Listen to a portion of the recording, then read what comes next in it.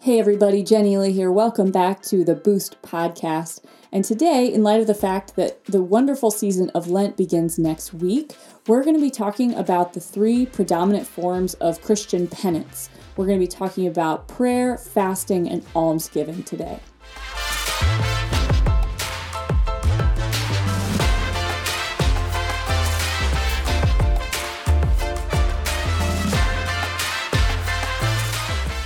So there's lots of ways that the Christian can offer penance, offer their conversion to the Lord after they've sinned. But the three predominant forms are these ideas of fasting, almsgiving, and prayer. And I'd like to go into each of these just a little bit and maybe give some concrete examples. And hopefully, as you pray about where you want to particularly grow in these areas during the Lenten season, by next week, you'll have had time to chew on it, to think about it, to pray about it, bring it to the Lord, and see how He's asking you to change your heart this Lent. So let's dive in first to the idea of fasting. Now, we know that there's a lot of ways that we can fast in the world today. I can fast from social media. I can fast from using my computer, watching TV. I can fast from a lot of different things. But on the very, very base level, fasting is fasting from food and drink. And the reason that that is the most important type of fasting, why that's the most fundamental type, is because of the fact that it changes how we relate to ourselves. In the Catechism 1434, these three types of penance are the most important according to Scripture and according to the Church Fathers, because they express conversion in relation to ourselves, to God, and to others. So fasting expresses a conversion to myself. So I am depriving myself of something that I enjoy. I am depriving my body of something that it wants, that it doesn't necessarily need in that time, in those days when I'm fasting, but something that carnally I want. And so what I do when I fast is I convert my heart, and I make sure to remind myself that my body is not in charge. The wants of my flesh are not in charge of how I live my life. So fasting from food is the most fundamental, the most important type of fasting. So during Lent, we do have days of fasting and abstinence. So we fast and abstain on Ash Wednesday, and then we make sure to abstain from meat like we do every Friday throughout the year. If you're not abstaining from meat on Friday, you should be replacing that with an equal penance every Friday. But every Friday we abstain from meat, and we fast as well on Good Friday. And so this is such a fundamental type of penance because, again, it speaks to something very, very, very carnal, very, very base in us. It speaks to our animal instinct, because our animal instinct is, well, if I want to eat, then I should eat. I should be storing up food. I should be careful about what goes in my body. And you should always be careful about what goes in your body. But what we're doing when we're purposefully fasting. Now, this is not like dieting. This is not me saying, oh, well, if I don't eat food today, then I'll lose a couple pounds. No, this is intentional fasting, giving up something that I want for the Lord in order to grow closer to Him, in order to remember that my flesh is merely flesh. And while it is important and while I should treat it well, it's not the thing that's going to carry me into heaven. That's my soul. So reminding myself by fasting that my body is earthly, that my body is going to die, but that my soul yearns for heaven. It yearns for heaven more than my body yearns for food. So as we go into Lent, ways to increase fasting would be, okay, maybe you've never really fasted from food before. So cutting out one meal on Fridays would probably be a good place to start. Not drinking alcohol, not drinking anything but water. Maybe having a cup of coffee in the morning, and not drinking any other type of drink throughout the day except for water. Cutting out snacks in between meals. Making sure that your meals are really only what you need, not necessarily a whole bunch of other stuff. So like baking your chicken instead of, frying it up in something delicious like oil. Making your food very simple. Making sure that it's nourishing you, that it's doing what it's supposed to do for your body, but also kind of removing a bit of the aspect of the pleasure of it, because to eat is a pleasurable thing. We know that in Louisiana. We make some really good food. But knowing that this food is only for this lifetime, whereas like the food of the Eucharist, the food of God himself, is for eternity. So little ways that we can increase fasting right there, from food particularly. And then if you would like to add on to that, there's always, like I said, fasting from social media, from television, from, whatever it is that you might kind of have added onto your day. Maybe it's turning off the radio for a few minutes on your commute to work and just praying.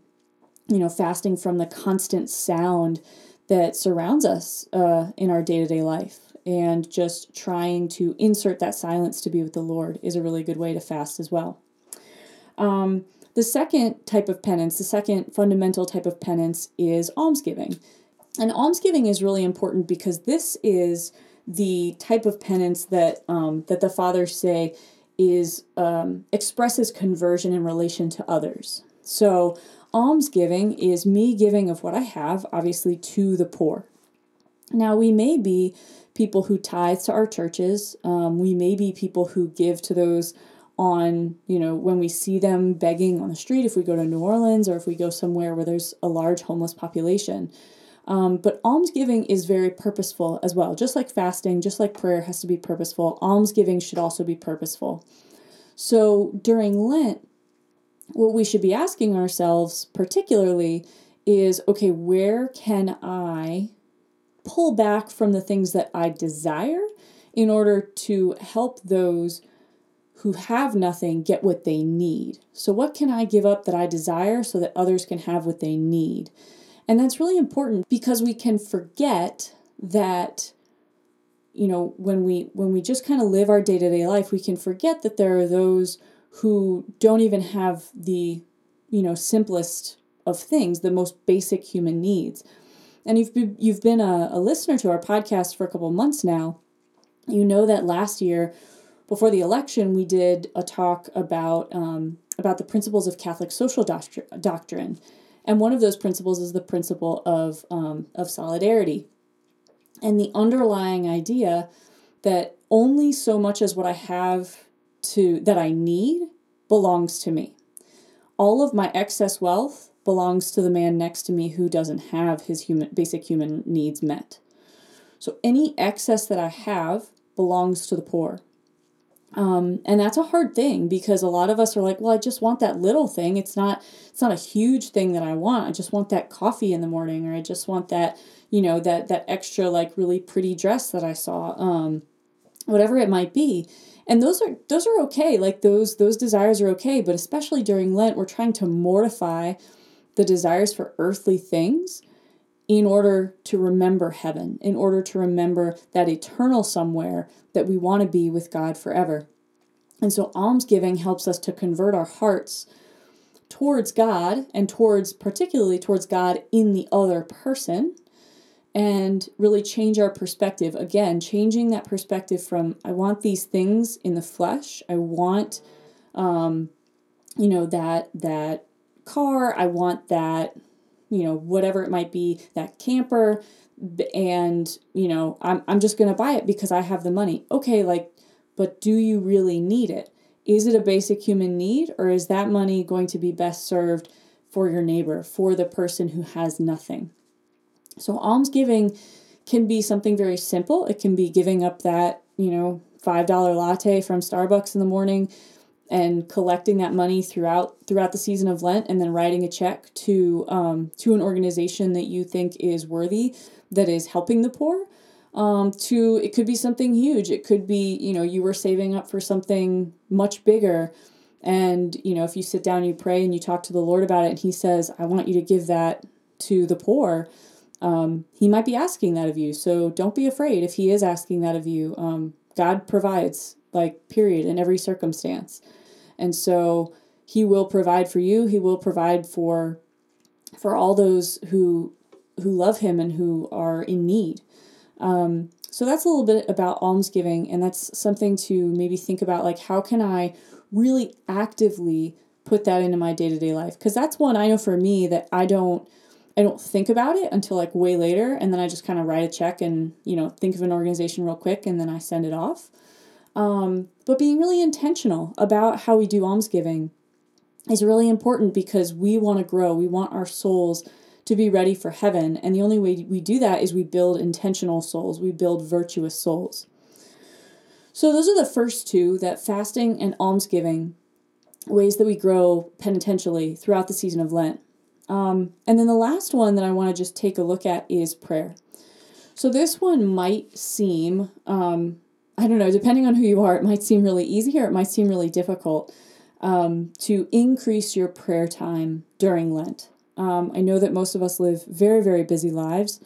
I know that I myself am promised to pray certain things throughout the day and still sometimes find myself swept off my feet all day, and then realizing towards the end of the day that I've got to add all of this prayer time in that I just didn't make time for throughout the day. And so I think that really the most important part when we're talking about prayer is, again, that idea of intentionality, the idea of making the time, keeping the time, being faithful to the time that we tell the Lord belongs to Him. So Sundays, right now during COVID-19, it's a weird thing to, maybe you can go to Mass, maybe you can't. Even if you can go to Mass, it might be still a very strange experience for you.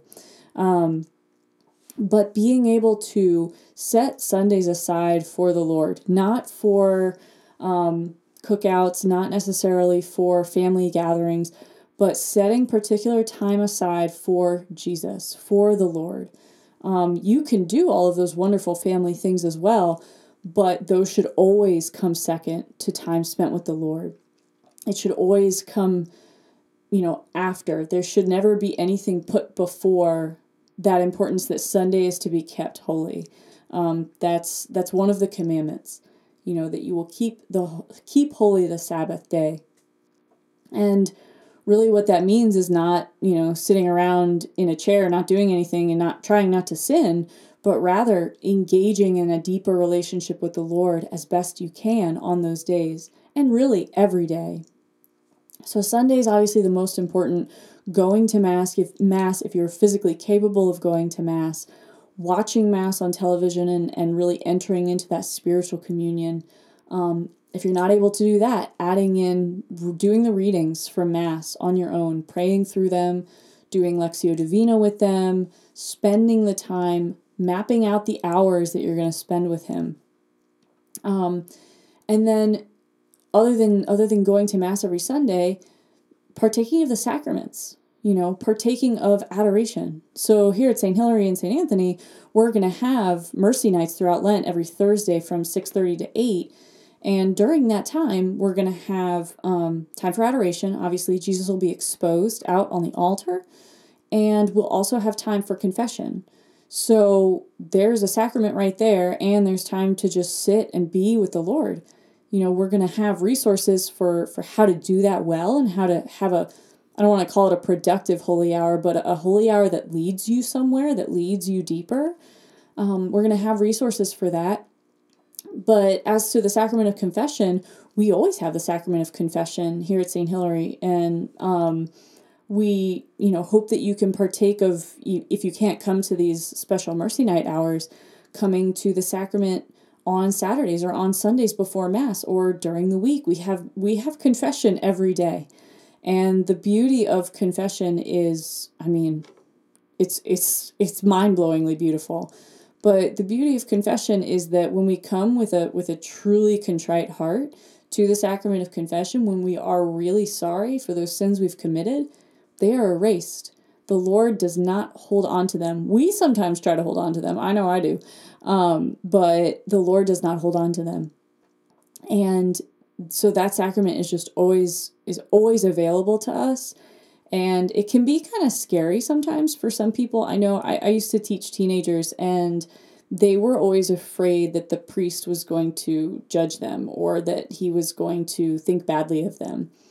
And I used to tell them, honestly, there's so much to unpack there, but Like, number one, he is not going to remember. He has so many other people confessing sins to him. He's probably asking for the grace, Lord, to just forget these sins after they've been said and after he's given them absolution.